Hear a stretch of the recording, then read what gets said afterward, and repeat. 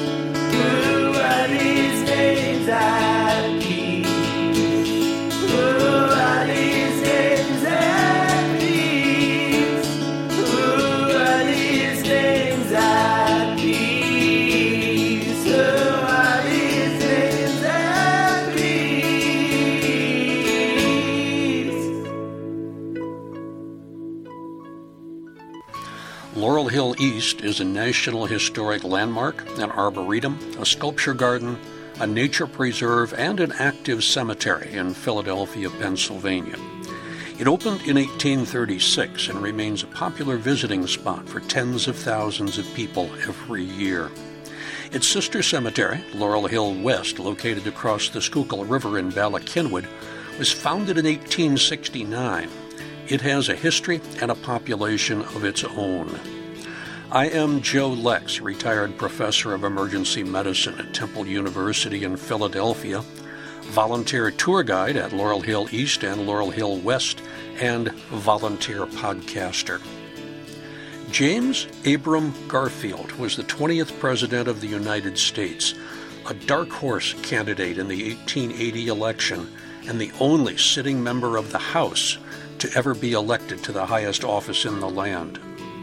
His time was short, and 4 months into his presidency, he was shot by a crazed office seeker in Washington. After lingering for 10 weeks, he died in New Jersey. What are his Laurel Hill connections? Well, Philadelphia's Samuel Jackson Randall defeated Garfield for Speaker of the House 3 times before Garfield leapfrogged him to become president. University of Pennsylvania's Dr. David Hayes Agnew, probably the best surgeon in the country, was summoned to Garfield's bedside as a consultant after he was shot. Penn's Dr. Charles Karsner Mills testified against Garfield's assassin, Charles Guiteau, and then assisted in Guiteau's autopsy. And numerous Laurel Hill residents were involved in the grand unveiling of the Garfield statue in 1896. You have probably passed it dozens of times along Kelly Drive. All this and more in All Bones Considered, Laurel Hill Stories number 44, Laurel Hill's James Garfield Connections.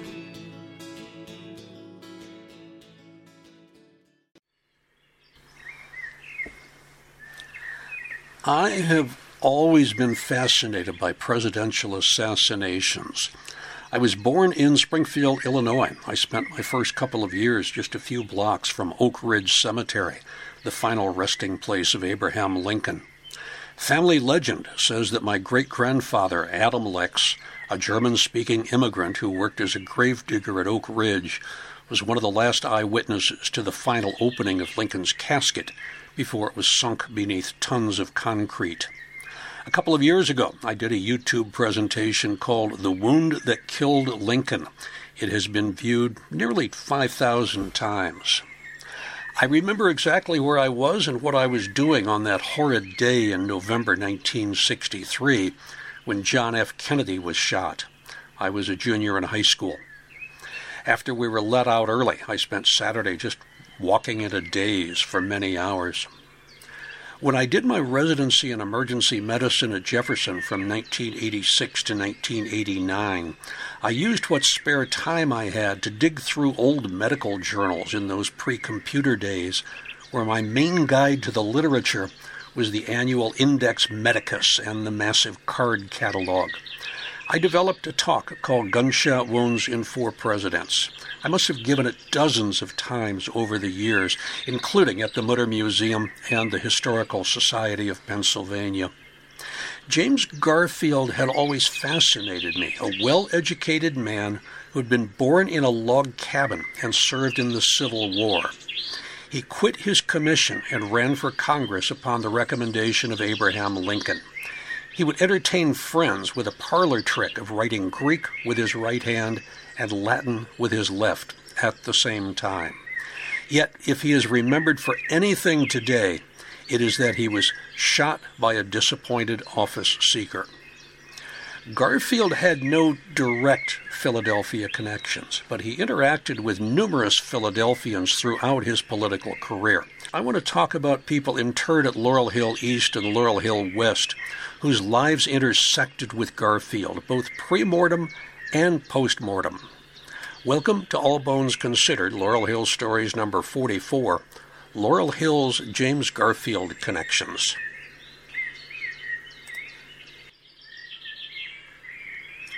Since this podcast is not about James Garfield directly, but about Laurel Hill people with connections to him, I will talk about the president only in passing. If you know his story, you might want to skip the next 5 minutes or so. And as I said before, Wikipedia has a more than adequate write-up if you want more information. James Abram Garfield was the youngest of 5 children, born in a log cabin in Ohio. His ancestors had been in this country for about 2 centuries. His father, Abram Garfield, was from New York, and he moved to Ohio to woo a childhood sweetheart, Mehitabel Ballou. But he found Mehitabel had married, so he wed her sister Eliza Ballou instead. His father died when James was 2 years old. Growing up very close to his mother, James became a voracious reader. He attended Cayuga Seminary from 1848 to 1850, where he excelled in languages and elocution. From 1851 to 1854, he attended the Western Reserve Eclectic Institute, and he studied Latin and Greek. He then enrolled at Williams College in Williamstown, Massachusetts as a third-year student, and he graduated Phi Beta Kappa in 1856. That was the same year that he campaigned for the first Republican candidate, John Fremont. He married Lucretia Rudolph in 1858. He was 27, she was 26. He studied law and was admitted to the bar in 1861. Garfield's first political appointment was in 1860 when he was elected to fill an empty seat in the state Senate. After the war started, he joined the Union Army, and he received a commission as colonel in the 42nd Ohio Infantry Regiment. His unit was assigned to the Army of the Ohio under Brigadier General Don Carlos Buell. At the Battle of Middle Creek on 9 January 1862, Garfield personally commanded his troops to victory and was soon promoted to Brigadier General. By January of 1863, Garfield was Chief of Staff to Major General William S. Rosecrans, who called him, quote, the first well-read person in the Army, end quote. While serving in the Army, Garfield allowed his friends to talk him into running for Congress. He supported Lincoln's Emancipation Proclamation and marveled at, quote, the strange phenomenon in the world's history when a second-rate Illinois lawyer is the instrument to utter words which shall form an epoch memorable in all future ages. Later, Garfield also supported black suffrage. He thought about retiring to practice law in 1876, but was re-elected to Congress. In June of 1880, Garfield went to the Republican Convention in Chicago, expecting to see President U.S. Grant reluctantly chosen to run for a third term. Grant's chief competition came from Senator James G. Blaine of Maine. The nominating process was a long, tedious one, finally being decided in the 36th round of voting. Grant carried a consistent number of votes, somewhere between 302 and 316, through all 36 rounds of voting, but 379 votes were needed to secure the nomination. Runner-up James Blaine got a 270 to 280 vote count throughout the 34th round. In the first 33 rounds, Garfield gathered a total of 42 votes. 1 vote here, 2 votes there. But the 34th round found Garfield getting 17 votes, now enough for 5th place. 35th round, he got 50 votes, and that moved him to 4th place. And then, in the 36th round, a majority of Blaine's supporters deserted him and tossed their weight behind Garfield, who suddenly had 399 votes to Grant's 306. James Abram Garfield was now the Republicans' candidate for the presidency. With Chester Arthur of New York as his running mate, Garfield took on another Civil War general, Winfield Scott Hancock of Norristown, Pennsylvania, for the presidency. The North went Republican, and the South went Democratic. Of the 9.2 million votes cast that November, less than 2,000 separated the two candidates. But in the Electoral College, Garfield had the upper hand and defeated Hancock 214 to 155. James Abrams Garfield thus became the only sitting member of the House to be elected president. He took office on 4 March 1881. More about Garfield in a few minutes. Samuel Jackson Randall, 1828-1890. Sometimes American democracy survives not because of laws or political parties, which often fail us, but because of the decision of a single person during a time of crisis. During Reconstruction, from 1865 to 1877, there was a gradual shift in the leadership of the United States government. Assassinated President Abraham Lincoln was succeeded by Democrat Andrew Johnson, who was followed by Republicans Ulysses S. Grant from 1869 to 1877, Rutherford B. Hayes, who lost the popular vote but won the Electoral College, and James Abram Garfield, assassinated only months after taking office. Republicans controlled the Senate during this whole period, but the House, which had been controlled by Republicans from 1865 to 1875, flipped to the Democrats from 1875 to 1881. For 5 of those 6 years, the Speaker of the House was Philadelphian Samuel Jackson Randall. He was elected to Congress for the first time in 1862, the same year as Republican Ohio Congressman James Garfield. Elected every 2 years after that until 1888, Randall was the only prominent Democrat continuously on the national scene during that quarter century. Sam Randall was elected as Speaker just after the 1876 election, and he presided through the turmoil before compromises were made to put Rutherford Hayes into office. It was Samuel Jackson Randall who essentially ended Reconstruction. And in 1880, he was considered as a strong candidate to run against Garfield for the presidency. Randall was born in Philadelphia to Josiah, 1788-1866, and Anne Worrell Randall, 1796-1880. They are buried at Laurel Hill East in Section 6. Josiah was a leading Philadelphia lawyer who had served in the state legislature during the 1820s. He was a Whig, but he drifted into the Democratic Party after dissolution of the Whigs in the 1850s.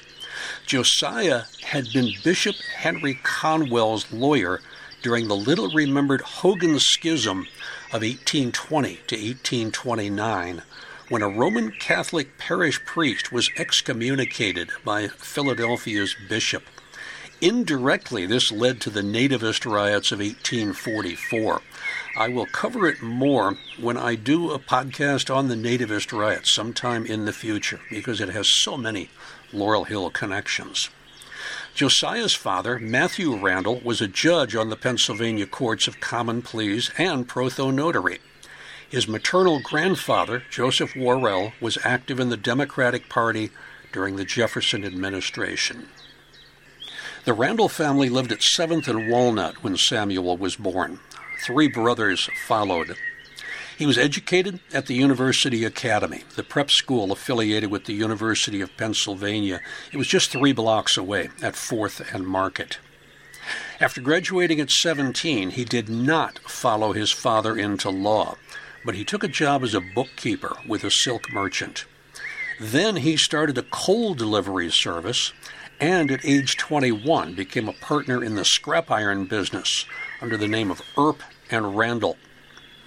At age 23, Samuel married Fanny Agnes Ward, whose father, Aaron Ward, was a major general in the New York militia and had served in Congress as a Jacksonian Democrat for several terms between 1825 and 1843. Sam and Fanny had 3 children. In 1852, at age 24, Sam Randall was elected to the Philadelphia Common Council as an American Whig. He was elected 4 years in a row, so he served through the 1854 consolidation, when every community, village, and borough in Philadelphia County was incorporated into the city of Philadelphia. As the Whig Party fell apart, Randall and his family became Democrats. Josiah was friendly with Democrat James Buchanan from Lancaster and worked for his nomination to the presidency at the 1856 convention in Cincinnati. The Republicans were meeting at Music Hall in Philadelphia. For more about the election of 1856, become a member of the Friends of Laurel Hill and listen to the members-only podcast about John W. Forney, who's interred at Laurel Hill West. In 1858, Randall was elected to finish the state Senate term of Charles B. Penrose, interred at Laurel Hill East and grandfather to all those Penrose brothers I talked about in the podcast, Boys Will Be Boys. Samuel J. Randall was 30 years old. During his time at the state Senate, he brought many trains, what we would now call trolleys, to his Center City district. When Sam Randall ran for re-election to the state Senate in 1860, he was defeated. With the onset of war in 1861, Sam, now aged 33, joined the 1st City Troop as a private, but he saw no battle action during his 90-day enlistment. He ran for the United States House of Representatives in 1862, and he was elected from the 1st Congressional District. That was the one of 5 city districts that had been gerrymandered to include as many Democrats as possible. He defeated former Mayor Richard Vaux, Laurel Hill East Section 4, for the nomination, and then he won easily over his Republican opponent Edward G. Webb. Despite being elected in November 1862, Sam would not report for duty until the 38th Congress reconvened in December 1863. Thus, when Robert E. Lee and the Army of Northern Virginia invaded Pennsylvania in June, Sam re-enlisted with the 1st City Troop. This time, he was elected captain. The troop were sent to central Pennsylvania, but again, he did not encounter the enemy. While the Senate has remained in constant existence since its first session in 1789, the House technically goes out of existence every 2 years. Therefore, each session of the House has a separate number, while the Senate does not. Depending on when you listen to this podcast, the 117th United States Congress will end, or did end, on 3 January 2023. Randall arrived in Washington in 1863 to a Congress dominated by Republicans. He had little opportunity to author legislation. But even the members of the opposition recognized Sam as a hard-working, conscientious member. James G. Blaine, Republican Maine, also elected in 1862, recalled that Sam was a strong partisan with many elements of leadership. He never neglects his public duties and never forgets the interests of the Democratic Party.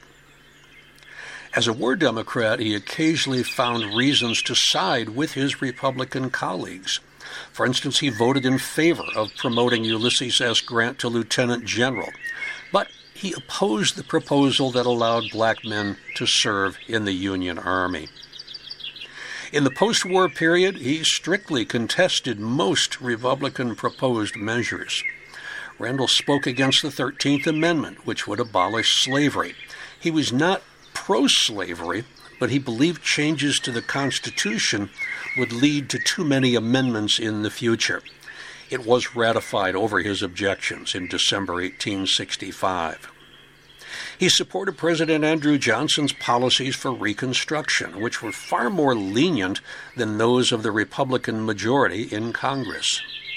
In 1867, Sam Randall led a 16-hour filibuster against a Republican proposal that Southerners who wished to vote or hold office had to take an ironclad oath they had never borne arms against the United States. Despite his opposition, that measure did pass. And when the House determined to impeach Andrew Johnson, Randall became one of Johnson's leading defenders. His efforts were, of course, unsuccessful, as the House voted 128 to 47 to impeach. Johnson was not convicted after his Senate trial. Randall protected the interests of the manufacturers in his district, and he was reelected for 12 terms. He had a sharp tongue and a high-pitched voice which approached a shrill screech in moments of excitement. When Republican Ulysses S. Grant was elected president in 1868, the 41st Congress was just as Republican-dominated as before, and Randall remained in the minority. He served on the Banking and Currency Committee, formed in 1865, and he focused his efforts on financial matters. He fought against the power of banks, and even though he believed in gold-backed dollars, he was friendly to greenbacks. He also believed the government should sell its bonds directly to the public, rather than to banks which resold them at a profit. He worked with Republicans to shift the source of federal funds from taxes to tariffs, and he worked to end taxation on coffee, tea, cigars, and matches, which he said fell disproportionately to the poor. Randall spent much of his time scrutinizing the Republicans' appropriation bills and was in the thick of the investigation of the Credit Mobilier scandal. The Union Pacific Railroad bankrupted itself by overpaying its construction company, the Credit Mobilier of America, which was owned by the railroad's principal shareholders, including several congressmen who had been allowed to purchase shares at discount rates. Sam actually sought to impeach Vice President Schuyler Colfax, who had been implicated in the fraud. Sam Randall was on the wrong side of legislation on the last day of the term of the 42nd Congress. They passed a retroactive pay increase of 50%, backdated to the beginning of the term. In what was called the Salary Grab Act, Randall defended his vote, saying that the increased salary would give the members of Congress enough money to put them beyond temptation. The incoming 43rd Congress repealed the law almost immediately, and Randall backpedaled, and he voted for the repeal. Republican corruption under Grant led voters to reevaluate their party loyalties. And as Democrats took control of the House in 1875, Sam Randall was one of the candidates for Speaker of the House. But that position went to Michael C. Kerr of Indiana. Even though Kerr's health sometimes kept him from presiding, Randall refused to take his place as temporary Speaker. Randall and Kerr worked together on Democratic causes throughout the centennial year, but Kerr died of tuberculosis in August, before the election. So when Congress returned to Washington on December 2nd, Sam Randall was elected as Speaker of the 44th Congress with 162 votes over Republican candidate James A. Garfield of Ohio, who received 82 votes. It was just in time to face the most contentious presidential election in the country's first century. After the 1876 votes were counted, Democrat Samuel Jones Tilden, governor of New York, had a lead of 250,000 in the popular vote and 184 electoral votes, just shy of the 185 that he needed for victory. Republican Rutherford Burchard Hayes, former member of the House and present governor of Ohio, had 163 electoral votes. The 22 electoral votes yet to be determined were from South Carolina, Louisiana, Oregon, and Florida. The Presidential Succession Act of 1792 provided for succession after the president and vice president. Next in line was the president pro tempore of the Senate, followed by the Speaker of the House. But Ulysses Grant's vice president, Henry Wilson of Massachusetts, had died in 1875. If a winner for the presidency could not be agreed upon by Inauguration Day on March 4th, the office would be assumed by President pro tempore of the Senate Thomas W. Ferry of Michigan. As Speaker of the House, Sam Randall of Philadelphia was second in line to the U.S. presidency.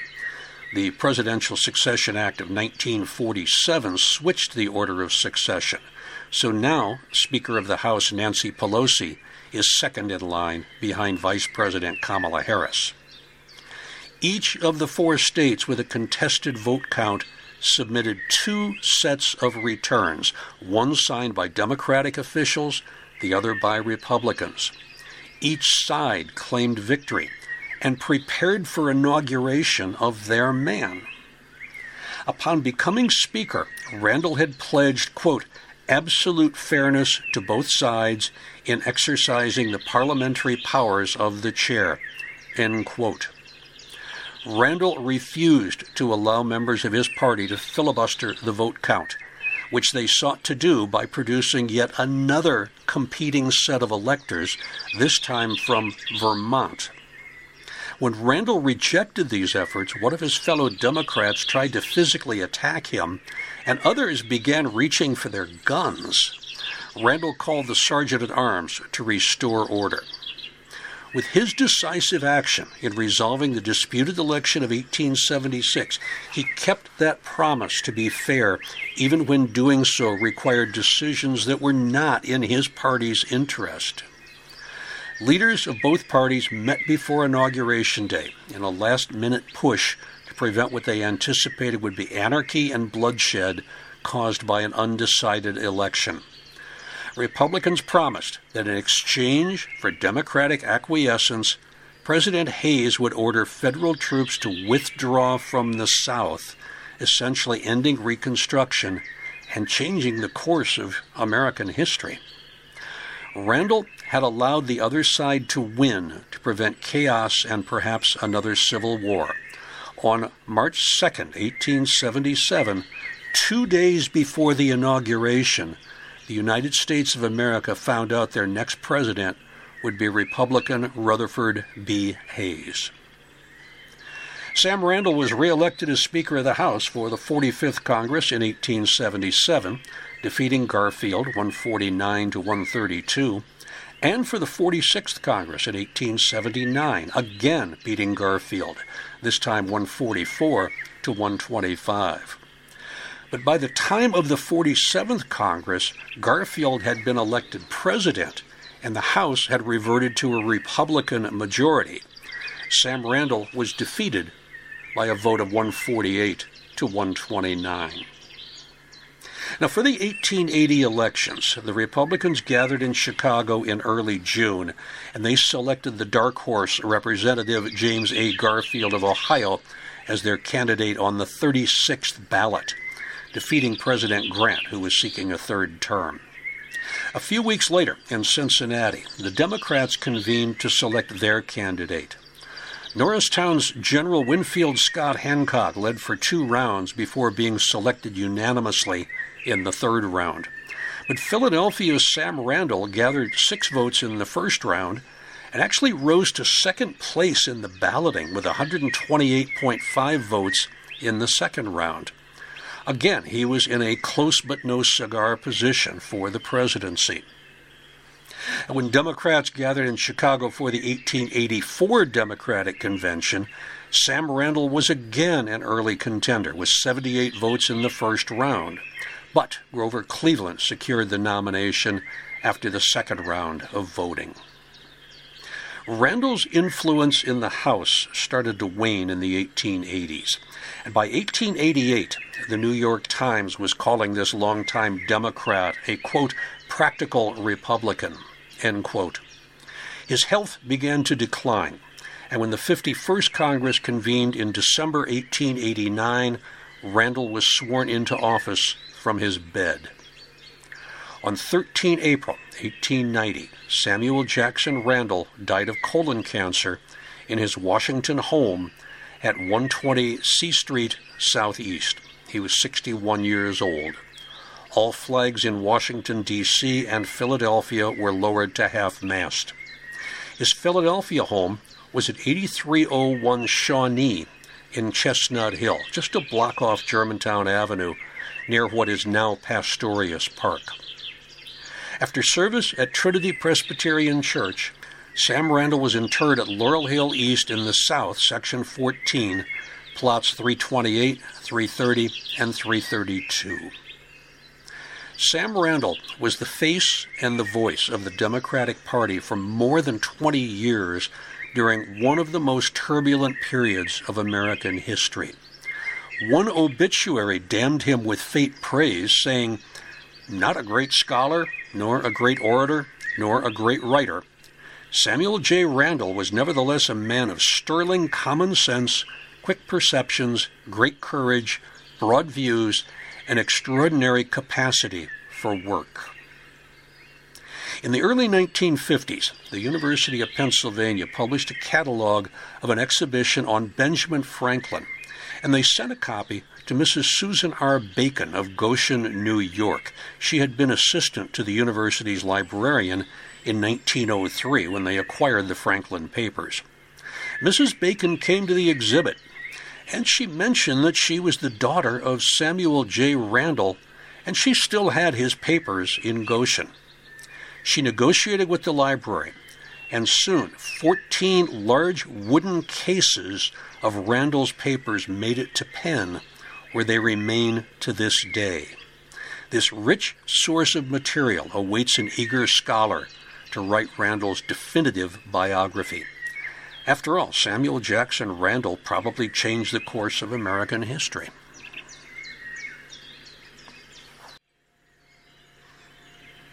David Hayes Agnew, M.D., 1818-1892. On the morning of 2 July, 1881, President James A. Garfield was injured by a bullet fired from a gun brandished by Charles Guiteau, a man who felt he had been wronged in his pursuit of a plum position with the new administration.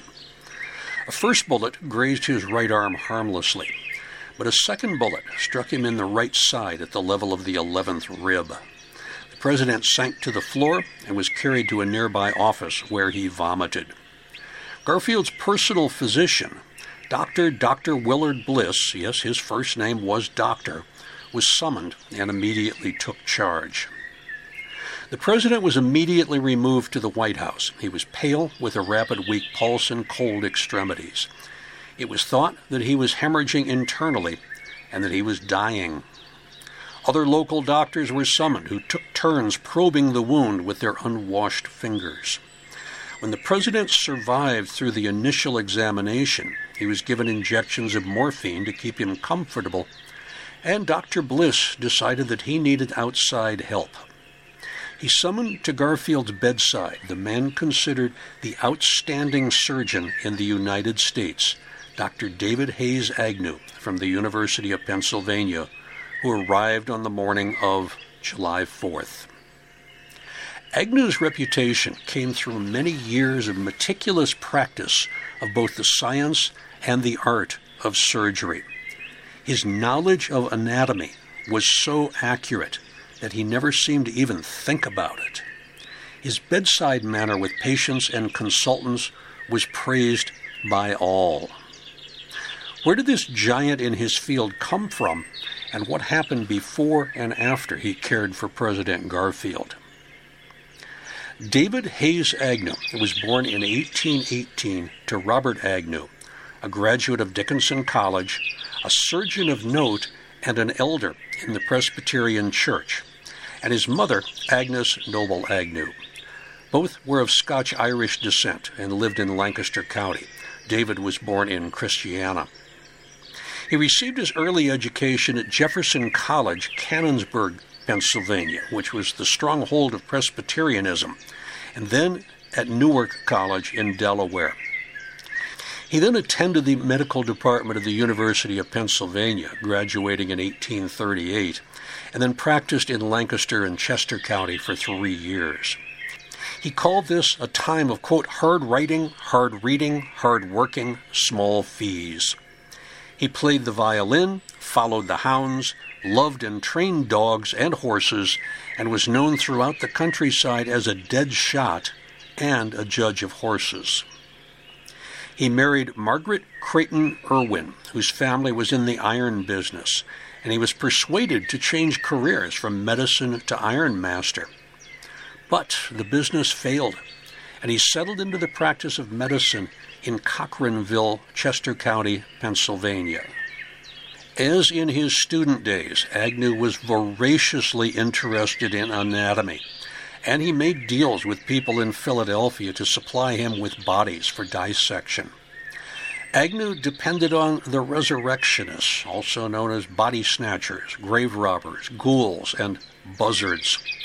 Grave robbing for dissectable corpses had been an open secret in the Philadelphia medical community from as early as 1765, when William Shippen, first professor of anatomy at the University of Pennsylvania, was the target of protests. Poor and black Philadelphians were acutely aware of the risks of burial in an unguarded cemetery. Since Philadelphia was the center of medical education in the country, the grave robbing racket was internationally notorious. Prior to 1835, the Philadelphia City Almhouse was located at 11th and Spruce Streets. That was near Penn's second campus at 9th and Market Street.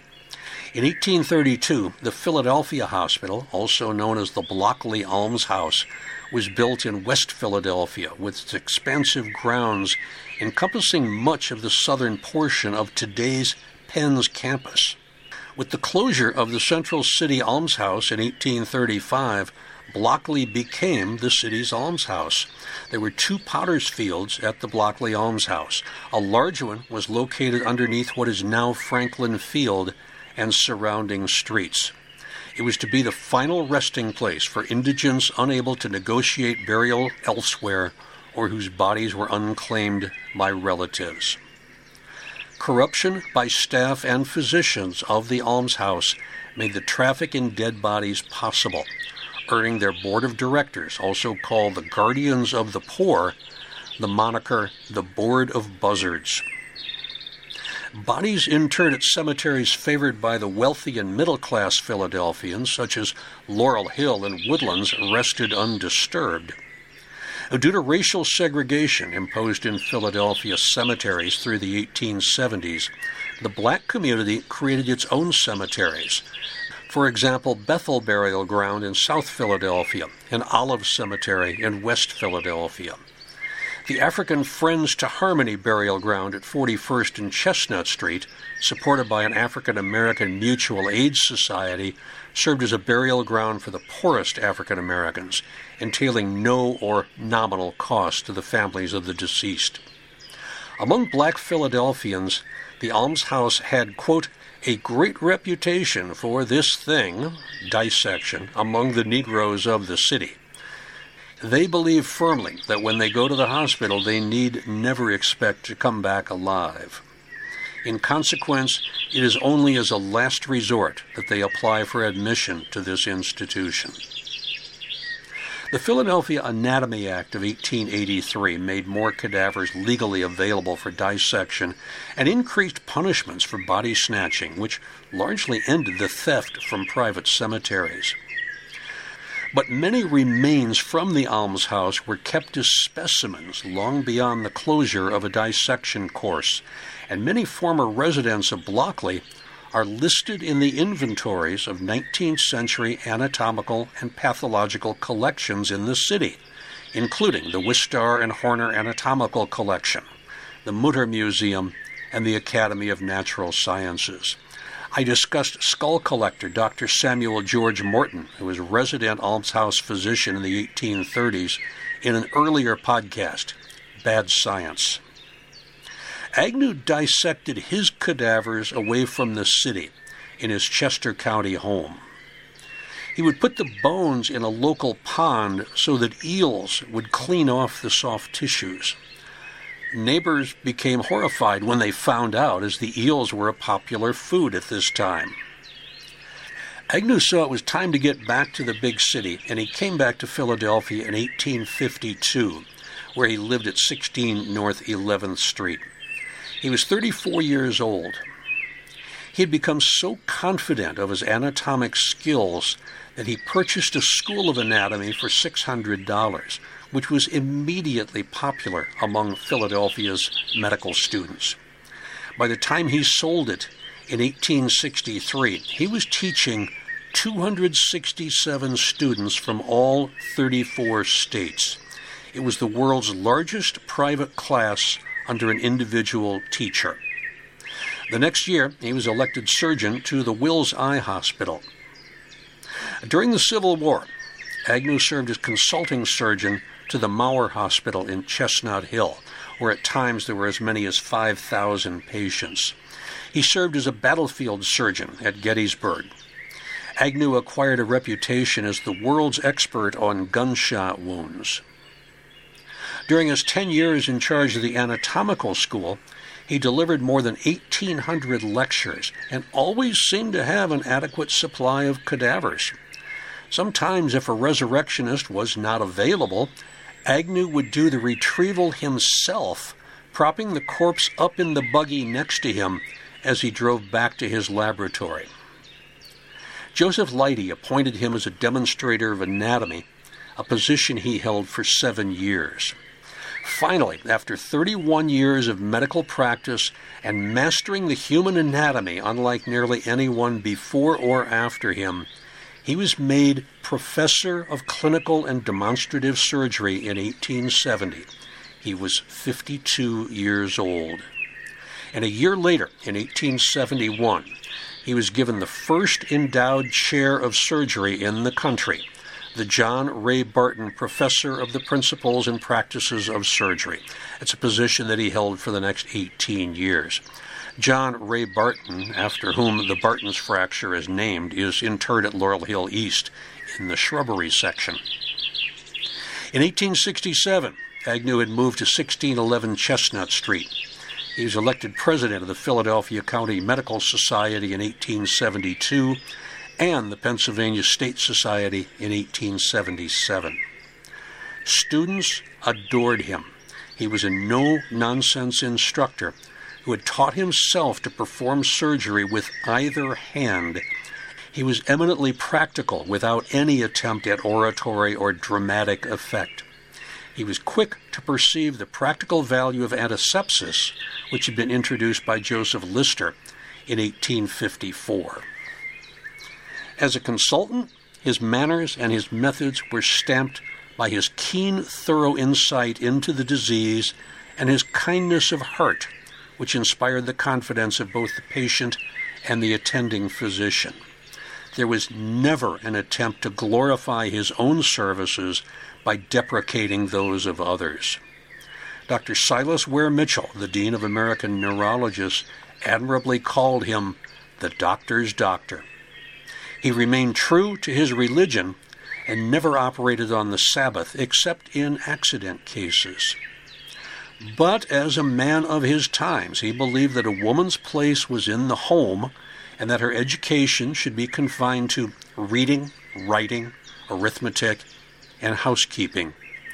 He was so opposed to female medical students that he resigned from the Pennsylvania hospital staff rather than have a woman attend his lectures. When President Garfield was shot, Agnew was recognized as the preeminent surgeon in the country, and he was summoned almost immediately. As complications developed in the dying president, it was Agnew who took knife in hand to relieve the pus burrowing throughout Garfield's body. Unlike other physicians involved in the president's care, Agnew accepted no money for his advice and care. There are a couple of decent documentaries on YouTube about the Garfield assassination, including one from the American Experience and another one called Insanity on Trial. Agnew's Principles and Practice of Surgery was the standard surgical textbook for many years, written in much the same manner that he lectured, simple, clear, and useful. He was so honest that he often failed to see the intrigues of others. And, unlike many surgeons, he knew when it was appropriate not to cut. In 1886, he and his wife moved for the last time to 1601 Walnut Street. It was in 1889 that Agnew, now 70, decided to retire. As a gift to him, members of the medical school class of 1889 collected $750 from master painter Thomas Eakins to do a three-quarter portrait of Dr. Agnew. Eakins, still smarting over the general rejection of his earlier painting, The Gross Clinic, decided to outdo himself, and instead of a simple portrait, he did a massive 7-foot by 11-foot painting of Agnew in the operating theater with surgical assistants and 3 rows of medical students in the seats behind him observing the procedure.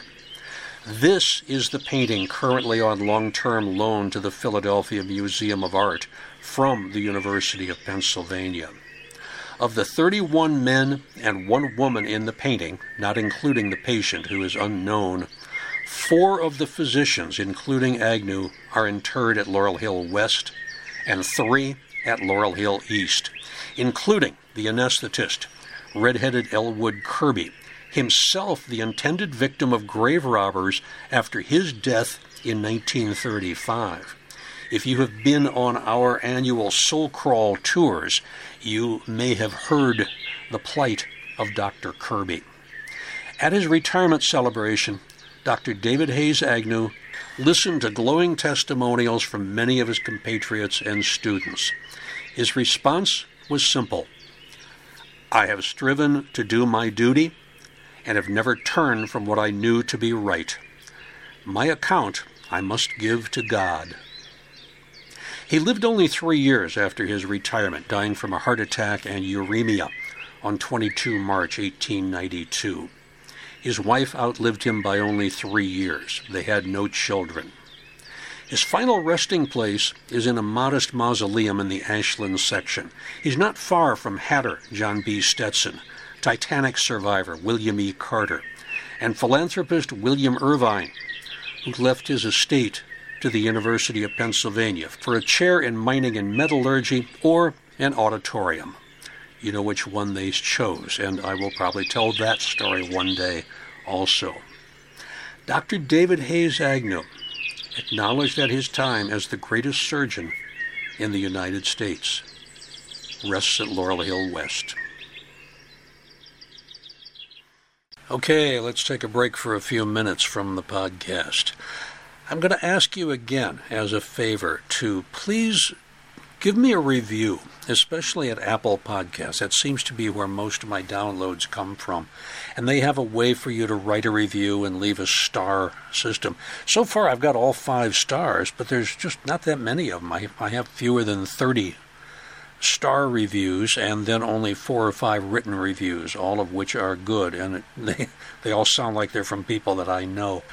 So if you do like what you hear on All Bones Considered Laurel Hill Stories or Biographical Bites from Bala, help me get a few more listeners for it. All of it is for the good of the cemetery. I don't get a penny for this. I do this because I love doing it. When I retired a few years ago, I realized how much I missed research and teaching, and this presented a perfect opportunity to combine research and teaching into something that I love. So, help me along. Tell a friend, as they say. Tell a friend. You can get in touch with me if you like also, joe@joelex.net, if you have any suggestions for me. Don't forget that Christmas is coming up, and a membership to Friends of Laurel Hill is an excellent gift for friends. For a reasonable amount of money, you can buy them a membership, which means they can get discounts on upcoming tours. They can get discounts in the gift shop at Laurel Hill East. They will get special tours that are not announced outside of the Friends group. There is a yearly get-together at the conservatory, and twice a year you get a members-only podcast from yours truly. I've done 3 of those so far, and I'm looking forward to the next one for 2023. Okay, what's coming up at the cemetery for you? There are some special tours. Laura Lewis is doing an Accessible Hotspots and Storied Plots tour at East on Saturday, November 5th at 10 a.m. That is a tour that stays on the paved road only. So if you or a friend is in a wheelchair or has a scooter or doesn't want to take a chance walking across open ground, that is the perfect opportunity to see what Laurel Hill is all about. There's a special tour called Surviving Widowhood on Sunday, November 13th. Marty Foley is the guide for that. That'll be 10 o'clock at Laurel Hill East. There is a virtual Hotspots and Storied Plots tour. You don't even have to leave the comfort of your home for this one. That is Tom Keels. Tom is a historian. He's written several books, and he gives a great tour. That's on Wednesday the 16th at 6:30 via Zoom. It is free. It is free, but we do ask you to register. And then Joan Zubris is giving a tour on Sunday the 20th called Giving Back, Philanthropists of Laurel Hill. That's at 1 p.m., Sunday the 20th, Laurel Hill East. There's a virtual Death Cafe on Tuesday the 8th. There is the annual Marine Corps anniversary service on Thursday the 10th at 11 a.m. I've been going for the last few years since I retired. It's a really nice service at the burial place of General Jacob Zeilen, the first general officer in the Marine Corps. There is a fall foliage tour with our arborist at Laurel Hill East on Sunday the 13th at 1 p.m. If you are feeling energetic on the 13th, go to Marty's tour on Surviving Widowhood in the morning at 10, take an hour break for lunch, and then go on the fall foliage tour at 1 o'clock in the afternoon. Sacred Spaces and Storied Places on Saturday the 19th, 1 p.m. at Laurel Hill West, and another Hotspots tour, regular Hotspots tour on Sunday the 25th at Laurel Hill East. Join us for the tours and see what all the shouting is about. They're really wonderful tours. I think you'll have a great time. Okay, let's get back to the podcast. Dr. Charles Karsner Mills, 1845-1931. After James Garfield's death, his shooter, Charles Guiteau, was charged with murder. He was formally indicted on 14 October 1881, and his trial began on 17 November in Washington, D.C. Guiteau insisted on representing himself during the trial. The court appointed a lawyer who retired from the case in less than a week. Finally, Guiteau's brother-in-law, George Scoville, agreed to represent him, although his specialty was not criminal law, but land title examination. Guiteau tried to prove that he was temporarily insane at the time of the shooting because God had taken away his free will. The defense hired a leading alienist from New York City, Edward Charles Spitzka, who testified Guiteau is not only now insane, but that he was never anything else. Alienist is a now archaic term for a psychiatrist or a psychologist who specializes in determining the sanity of a patient for legal purposes. If you read the transcript of the trial, which is available online, it shows that Guiteau was a narcissist with very poor self-control who had a difficult time making any coherent argument. although Guiteau made one statement that rings true today. "The doctors killed Garfield. I just shot him." Charles Guiteau was found guilty of murder on 25 January 1882, and he was sentenced to death. On pronouncing of the verdict and sentence, Guiteau let loose a string of obscenities and yelled at the jury, saying, "You are all low, consummate jackasses." Guiteau was hanged on 30 June 1882 after reciting a poem he had written entitled, "I Am Going to the Lordy." It was 2 days short of the first anniversary of his crime. In a letter to the editor of the Medical Record, dated 5 July 1882, preliminary notes of Guiteau's autopsy were revealed. The postmortem exam had occurred about 3/4 of an hour after his death, under the direction of the Assistant Surgeon of the Navy, Dr. Daniel Smith Lamb. The authors of the letter, Dr. William J. Morton and Dr. Charles L. Dana, said, quote, "We were greatly assisted also by Dr. Charles K. Mills of Philadelphia," end quote. Mills had helped establish the state of Guiteau's mind at the trial and the state of his brain at the autopsy, which showed a thickened outer covering, the dura mater. This was blamed on neurosyphilis, probably contracted from a prostitute. Assassin Charles Guiteau's brain found its final resting place in a jar of alcohol at the Mutter Museum on 22nd Street. It is still there. Who was Dr. Charles K. Mills, the man who received thanks from the men who did the autopsy?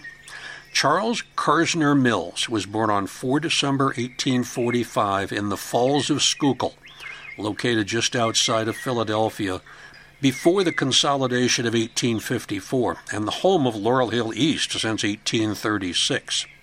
He was the son of James and Lavinia Ann Fitzgerald Mills. His father was a manufacturer and a native of Wiltshire, England. Charles attended Central High School, but in 1862 his academic career was interrupted when he was called to serve the Union in the Civil War. As was the case for many young men that year at Central. It earned them the term the war class. Charles was a private in the 8th Regiment of the Pennsylvania Militia, also known as the Blue Reserves, and he participated in the emergency campaigns of 1862 and 1863. He was later commissioned First Corporal in Company I of the 33rd Regiment, and with them fought against Lee's army during their retreat from Gettysburg. He was discharged from the Army later in 1863. The following year, Charles Mills graduated from Central High School as a member of the 44th class, ranking 5th out of 19 graduates. Before beginning college, he taught for several years at Philadelphia Public Schools.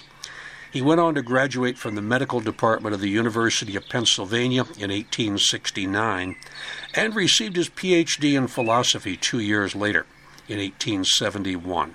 He was 26 years old.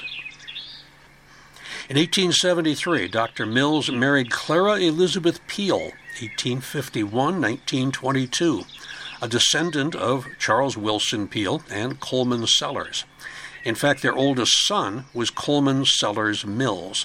He was a prominent architect, born in 1878. Another child, Helen Elizabeth Mills Weisenberg, was a recognized artist during her time. Charles' earliest lectures on natural philosophy and physics were presented at the Wagner Free Institute of Science from 1870 to 1872, and they were widely attended. William Wagner, founder of the Institute, is interred at Laurel Hill West and will be included in a future podcast. Charles lectured on a variety of medical topics at many other places: St. Mark's Lutheran Church, the Philadelphia Young Men's Christian Association, the Franklin Institute, the Philadelphia School of Anatomy and Operative Surgery, although this was after David Hayes Agnew's time there.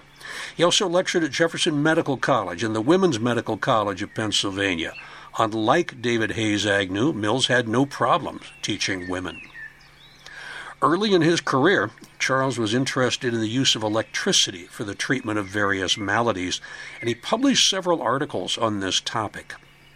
In 1877, he became a guest lecturer in electrotherapeutics at the University of Pennsylvania.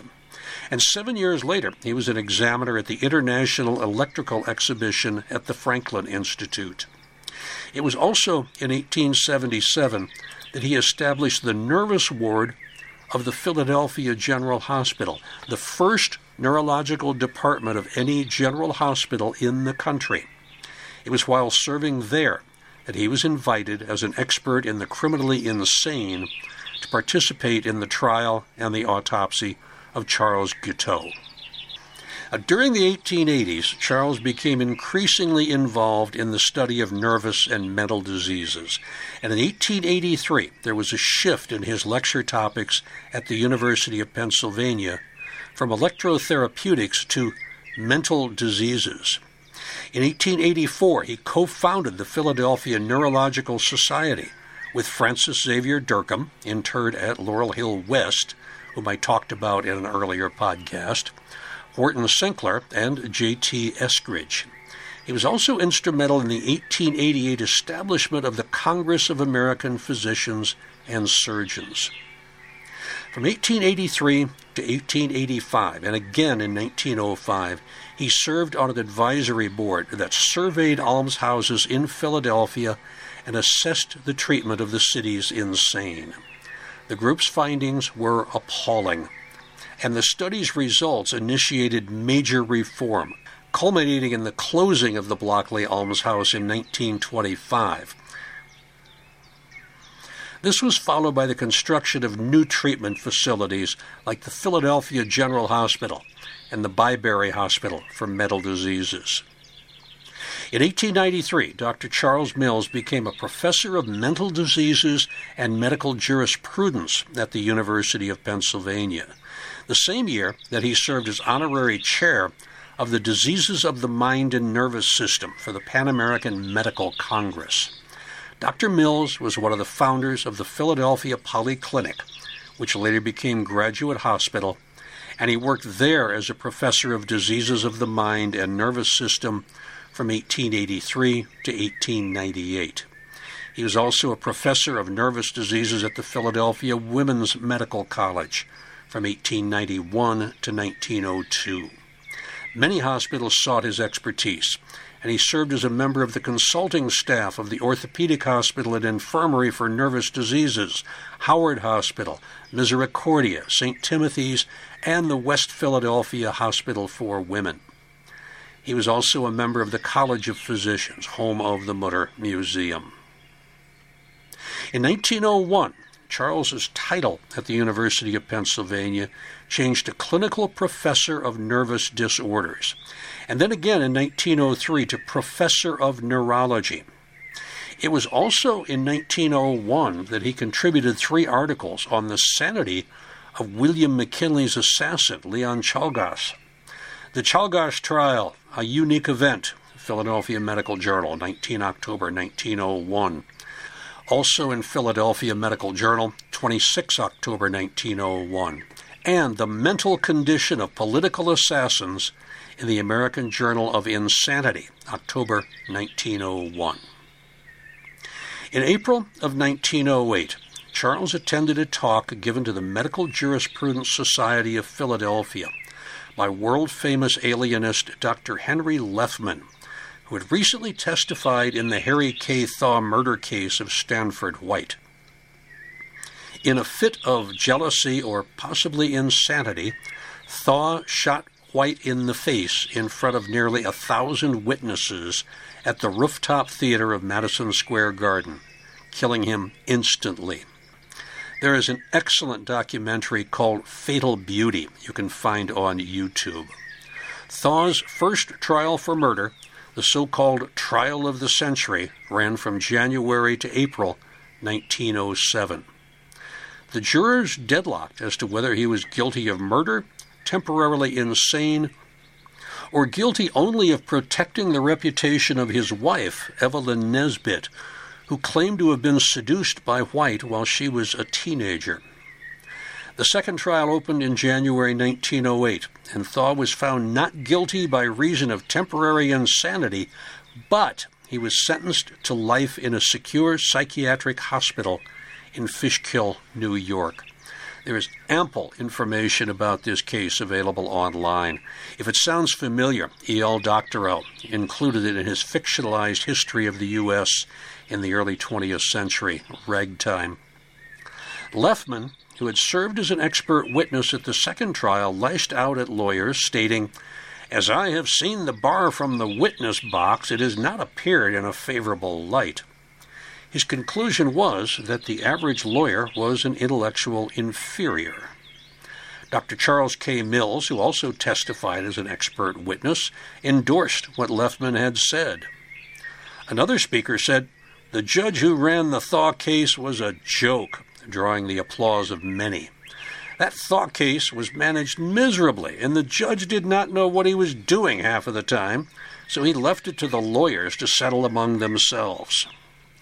Lefman also complained about the difficulty of getting his expert witness fee from the lawyers. Charles jumped in with an example when a county judge was amazed when he asked him for $500 for an opinion on the condition of a patient. Charles could not have known at the time that he would encounter the notorious Harry Thaw again many years later. Harry K. Thaw was released from the asylum in 1915. But in 1916, he was charged with the kidnapping, beating, and sexual assault of 19-year-old Frederick Gump of Kansas City, Missouri. His acquaintance with Gump dated to December 1915, and Thaw had worked to gain the trust of the Gump family. Thaw had enticed Gump to come to New York under the pretense of underwriting the teenager's enrollment at Carnegie Institute. Thaw reserved rooms for Gump at the Hotel McAlpin. The New York Times later reported that upon his arrival, Gump was confronted by, quote, Thaw armed with a short, stocky whip rushing for him. After the assault, Thaw fled to Philadelphia with the police in pursuit. When apprehended, he was found to have attempted suicide by slashing his throat. Initially, Thaw tried to bribe the Gump family, offering to pay them $500,000 if they would drop all criminal charges against him. But ultimately, Thaw was arrested, jailed, and tried. He was found insane, and he was confined to Kirkbride Asylum in Philadelphia, where he was held under tight security. By this time in 1915, Mills had retired from the university to concentrate on his work with the Philadelphia Postgraduate School of Neurology, an institution he helped to create, and which he believed would establish Philadelphia as an international center of postgraduate medical study. This innovative school used the wards of various city hospitals as their classrooms. Charles also shared his expertise with the U.S. Medical Reserve Corps in 1917, when he trained its members in the treatment of nervous disorders resulting from warfare, at that time called soldier's heart or neurasthenia. One of Charles Mills's saddest duties came when he wrote and read an obituary and a tribute for his student and close friend Major Alfred Reginald Allen at the December 1918 meeting of the Philadelphia Neurological Society. Dr. Allen was killed during the Battle of Meuse-Argonne, ironically from shrapnel to the brain. He was a skilled neurosurgeon and a brilliant researcher. Allen had joined the Army as an infantryman. His death left a wife and preteen twins behind. Allen was father of Philadelphia's Savoy Opera Company, and he has a cenotaph, an empty grave at Laurel Hill East, Section K. It's near the Patterson Lion. To learn more about Alfred Reginald Allen, again, become a member of the Friends of Laurel Hill and listen to a members-only podcast that I did earlier this year. In 1923, Dr. Charles K. Mills was elected president of the American Neurological Society. But in early 1924, Harry K. Thaw was once again brought before a court, and once again Dr. Mills judged him to be sane. Thaw regained his freedom in April 1924. On 28 May 1931, Charles Karsner Mills, M.D., died at his home at 2121 Delancey Street. He was 85 years old. He had nearly 40 honorary pallbearers at his interment at Laurel Hill East in Section S, lots 61 and 62. Throughout his professional life, Mills kept scrapbooks. 11 of them, dating from 1863 to 1931, are available for researchers from the Historical Society of Pennsylvania. They occupy more than 3 linear feet. For many years, the Charles K. Mills Neurology Building straddled the corner of Civic Center Boulevard and University Avenue at the southwestern end of the Pennsylvania General Hospital complex. It was torn down a few years ago.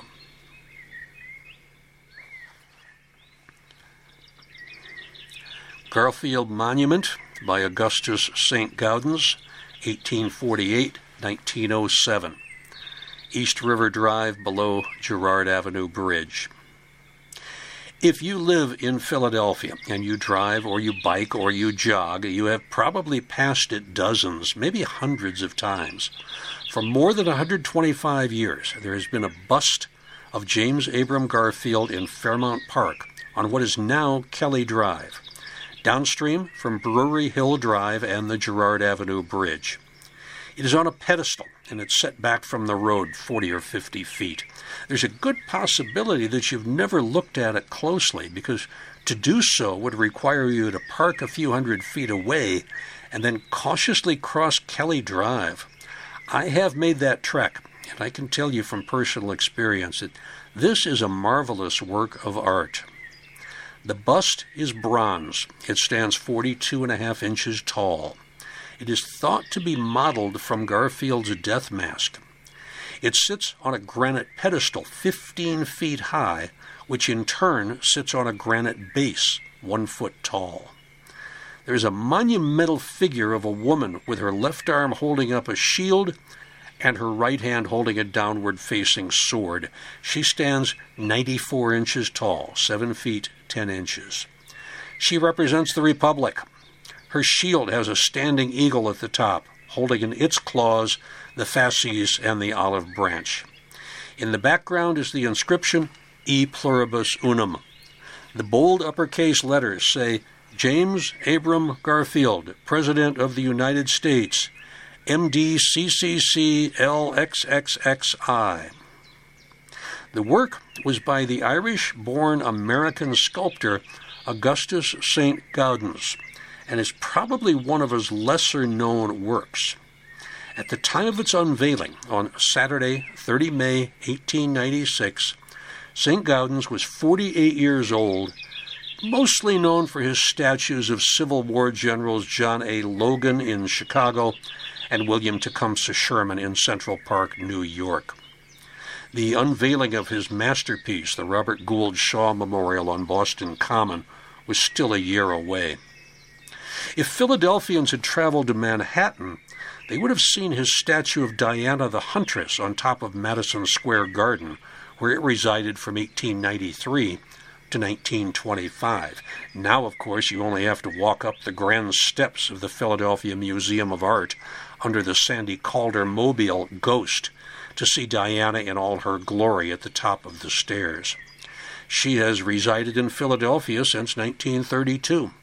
You can also see the Pilgrim along Kelly Drive near Boathouse Row. After Garfield's death in September 1881, a fund was started the very next month to commission a statue of the martyred president. By 1885, the fund had swelled to $15,000. A 5-man committee was chosen from the Fairmount Park Association. 2 of its members are interred at Laurel Hill East. Charles Howell, who served as secretary, is interred in Section K, in the shadow of the Fittler obelisk, and Thomas Hockley, who died 4 years before the statue was unveiled, is interred in Section T. The architectural firm of McKim, Mead, and White was chosen to design the plinth and the pedestal. They chose an ogee cornice and dentils, a well-proportioned architrave and frieze, and columns with Ionic capitals. The location was a natural amphitheater, surrounded by rocks and trees and a gentle mound half-circled by a boxwood hedge. The city waited 10 years for its final product, and there was much back-and-forth discussion between the commission and the sculptor. Many angry letters were sent. Finally, on the day of the unveiling, James Garfield's son Henry was invited to pull the rope. It seemed like all of Philadelphia participated. Both electric and calcium lights were used to make the area by the river look bright as day. Dignitaries gathered at 7:30 p.m. by the docks at the waterworks, where a fleet of small steamers festooned with Japanese lanterns, flags, and bunting awaited them. On the signal of a bomb burst, the flotilla steamed slowly upriver, past the boathouses, all a mass of fire, and barges made brilliant by countless lights dotting the river. The Girard Avenue Bridge stood out in especially brilliant beauty, and fire-kissed fountains shot prismatic sprays upward. Some of the VIPs included both St. Gaudens and a representative from the architectural firm, James McManus, president of the Park Commission, Mr. John H. Converse, president of the Art Association. He's interred at Laurel Hill West, Woodlawn 40. Mayor Charles F. Warwick was also there. He's interred in the Edgewood section of Laurel Hill West. Other guests included Simon Gratz, president of the Board of Education, Laurel Hill East, Chapel 3, Mrs. Persephore Fraser, Laurel Hill East, G161, artist Emily Sartain, Bryn Mawr College President M. Carey Thomas, and many others. When they reached the statue, it was covered with a large cloth shroud. The mood was boisterous. Strings played, singers sang, and Mayor Warwick made a speech. Whether this monument shall be for good or for ill depends upon you and me and all the dwellers in our land. To realize this, and to devote ourselves now and always to the largest welfare of our fellow men, are the inspirations that occasions like this should make burn in our hearts a living and quenchless fire. No one of us or any other can say that the inspiration and the responsibility duties it implies are not for him. Every member of society is a potent factor, whether he will or no, in its progress, for it is the great mass of individual examples and effort that achieve great results. Other speeches followed. In an autocratic government where the people are crushed under the iron heel of a despotic power, an assassination of its ruler seems a logical sequence and a natural result of tyrannic crime and wrong. But in our country, where freedom exists, where our people under the law and its protection are happy, and where there are no intolerable wrongs or insufferable conditions which would warrant them, these national tragedies seem so unnatural that they produce a profound shock.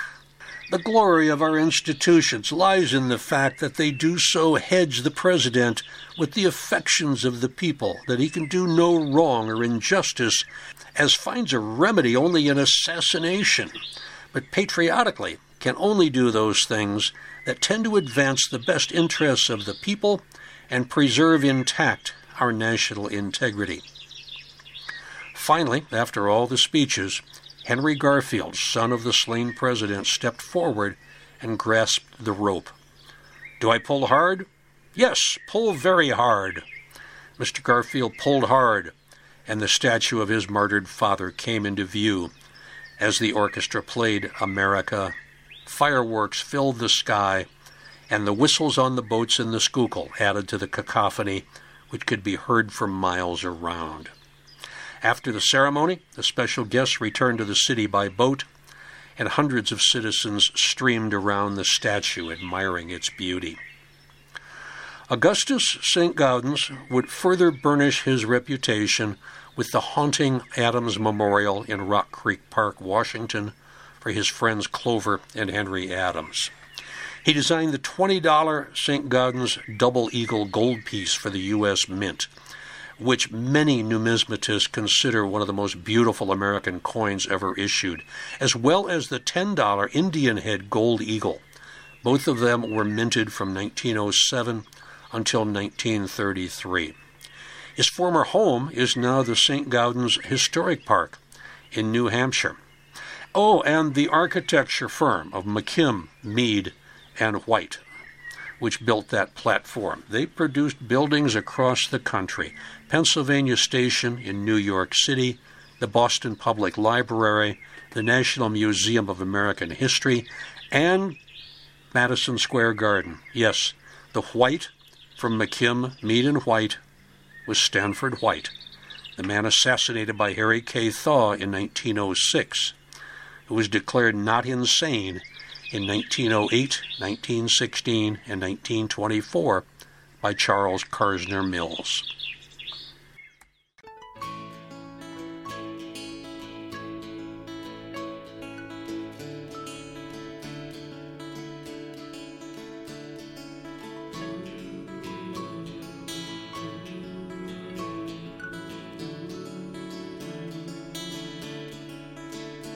In the mid-November episode of Biographical Bites from Bala, Laurel Hill West Stories, I will tell you about physician and philanthropist Bushrod Washington James, an accomplished ophthalmologist in life and a generous benefactor in death. He was a pacifist who served as a medic during the Civil War, and he spent years crusading for women's suffrage. The Bushrod Library on Castor Avenue carries his name, as does Bushrod Park in Oakland, California, where Rickey Henderson and Frank Robinson played in their youth. Expect that podcast to be released on or about November 11th. The December edition of All Bones Considered Laurel Hill Stories will be about a few Philadelphia tobacconists. Cuban immigrant Juan Portuando, whose smokes were considered some of the finest in the land and had many, many imitators. Otto Eisenlohr, whose best-selling Cinco was the finest 5-cent cigar around. Henrietta Garrett, who inherited her husband's fortune from the snuff business but neglected to make a will, leading to literally thousands of desperate people claiming to be relatives after her death.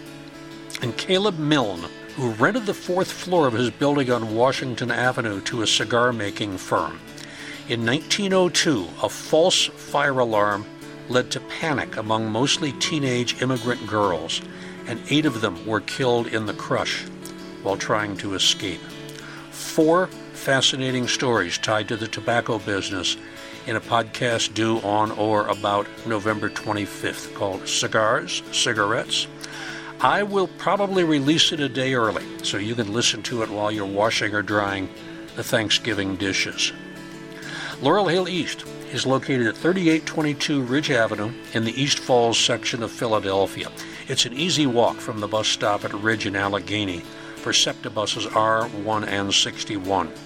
Admission is free, as is parking in the lot across the street, although spaces are very limited.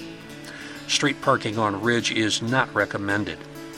Laurel Hill West is at 225 Belmont Avenue in Bala Cynwyd, with parking available at the main entrance and at the bell tower. Your best bet for public transport is to take the SEPTA Regional Rail to Manayunk, or one of the many buses to the Wissahickon Transfer Center on Ridge Avenue. Then cross the Schuylkill River on the Pencoid Pedestrian Bridge and come up the Writers Ferry Road to the entrance near the Pet Cemetery. Both Laurel Hill East and Laurel Hill West are now open from 7 a.m. to 5 p.m. and will be until March.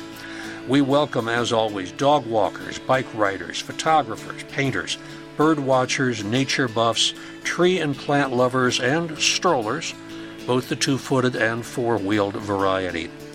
Both Laurel Hill East and Laurel Hill West are open for historic tours. Find out more at laurelhillphl.com. If you follow us on Instagram and Facebook, you'll get a daily reminder of our inhabitants and activities. And once you've fallen in love with these hotspots, become a friend of Laurel Hill, you'll have an opportunity for several members-only special tours each year, including some inside the mausoleum tours, and at least 2 annual members-only podcasts of All Bones Considered, Laurel Hill Stories. They may be cemeteries, but they are a couple of the liveliest spots in town. I am Joe Lex, retired professor of emergency medicine at Temple University, reminding you to keep body and soul together until next time on All Bones Considered, Laurel Hill Stories, where the plot thickens. You can contact me, joe@joelex.net.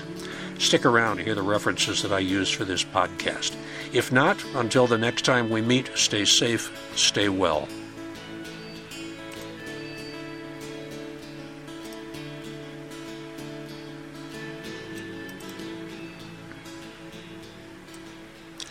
There was a lot of material on Samuel Jackson Randall, but still no official biography.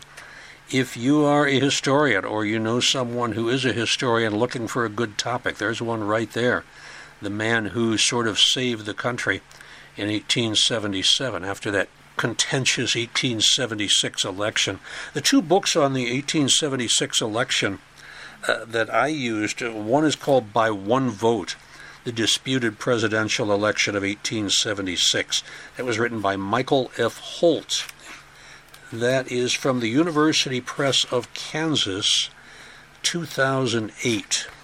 And the other is called Centennial Crisis, The Disputed Election of 1876 by William H. Rehnquist. That's right, the Supreme Court Justice. I think he wrote it as an explanation for what they did in 2000. This was published by Vintage Books in 2004. There's an older article called The Hayes-Tilden Disputed Presidential Election of 1876. That's written by Paul Leland Hayworth, Haworth. That is published by the Burroughs Brothers Company, Cleveland, MCMVI. So that's 1906 is the publication date of that. There is a graduate thesis called The Political Career of Samuel Jackson Thesis by Albert Virgil House, Jr. It was submitted to the Graduate School of the University of Wisconsin, partial fulfillment of the requirements for the degree of Doctor of Philosophy, and the date on this is August 13th, 1934. It's the closest we have to a biography of Randall. There is an article by Albert V. House called Men, Morals, and Manipulation in the Pennsylvania Democracy of 1875. This comes from Pennsylvania History, 1956. Northern Congressional Democrats as Defenders of the South During Reconstruction, also by Albert V. House, Jr. This is from the Journal of Southern History, February 1940, Volume 6, Number 1, pages 44 through 71. And the Samuel J. Randall Papers by Thomas R. Adams and John Foster. This is from Pennsylvania History, a Journal of Mid-Atlantic Studies, January 1954, Volume 21, Number 1, pages 45 to 54. Plus there were a couple of newspaper articles. As far as David Hayes Agnew, there's an early publication I found online called Was Guiteau Sane and Responsible for the Assassination of President Garfield? This is by Theodore W. Fisher, M.D., from the University of Pennsylvania. It was printed, it's from the Boston Medical and Surgical Journal of June 29th, 1882. So it was barely a year after the assassination. Then there is The Man Who Murdered Garfield, from Proceedings of the Massachusetts Historical Society, October 41 through May 41, Volume 67, pages 452 to 489. There is a nice biography of David Hayes Agnew written by his nephew, J. Howe Adams, M.D., that was written shortly after the good doctor's death. It is available online in PDF format, and is pretty much hagiography. It doesn't have a bad word to say about him. There's also a mini biography by Edward Martin, M.D., FACS, Philadelphia, from Surgery, Gynecology, and Obstetrics, February 1923, pages 295 to 299. That's just simply called D. Hayes Agnew. There's a memoir of D. Hayes Agnew, MD, LLD, that was prepared at the request of and read before the College of Physicians, Philadelphia, January 4th, 1893. That is also available online. Finally, D. Hayes Agnew, MD, LLD, biographical sketch by his pupil, friend, and assistant, DeForest Willard, MD. Dr. Willard is interred at Laurel Hill East. This was read by invitation before the Philadelphia County Medical Society on April 13th, 1892. As far as Charles Karsner Mills, there is a terrific little book that's available in PDF online from 1882. It's called The Life and Great Trial of the Assassin Guiteau. It really gets down to the nitty-gritty. It was published by Barclay and Company in Washington, D.C. There's an article called Dementia Americana, Mark Twain, Whopping Alice, and the Harry K. Thaw Trial that I found really interesting. That's by Susan Gilman, Critical Inquiry, Winter, 1988, Volume 14, Number 2, pages 296 and 314. Why Support a Women's Medical College? Philadelphia's Early Male Medical Pro-Feminists. It's from the Bulletin of the History of Medicine by Stephen J. Peitzman, fall of 2003. Volume 77, Number 3, pages 576 to 599. Peitzman is also author of the wonderful book, A New and Untried Course, Women's Medical College and Medical College of Pennsylvania, 1850-1998. That was published by Rutgers University Press in 2000. Copyright by the Alumnae and Alumni Association of MCP Hahnemann School of Medicine. Dr. Mills' obituary in the Philadelphia Inquirer was informative. That was published 29 May 1931, page 3. As far as discussions about the sanity of Harry K. Thaw, I mentioned a couple of documentaries that are available on YouTube. There was also an article in the Philadelphia Inquirer, 21 April 1908, called Lawyers Flayed by Dr. Lethman in Public Paper, where he talks about how essentially lawyers were of lower intelligence when he testified in the Thaw trial. And then, Neurasthenia in Pennsylvania, A Perspective on the Origins of American Psychotherapy, 1870 to 1910.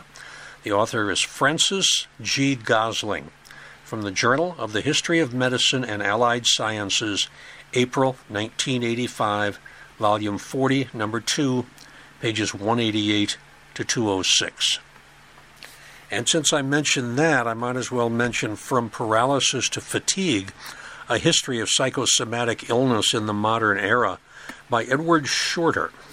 That is from the Free Press, a division of Macmillan Incorporated, New York, and it was published or copyrighted in 1992. As far as the statue of Garfield, I got a lot of that information from contemporary newspaper reports in 1896.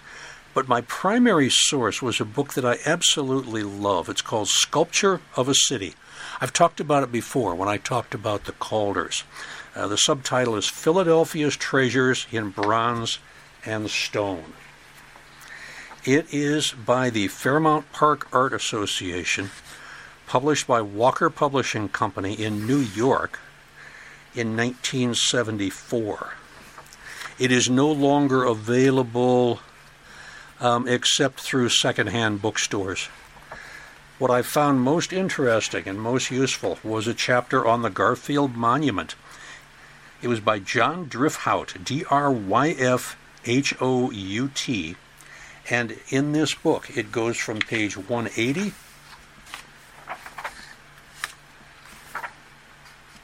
through 187.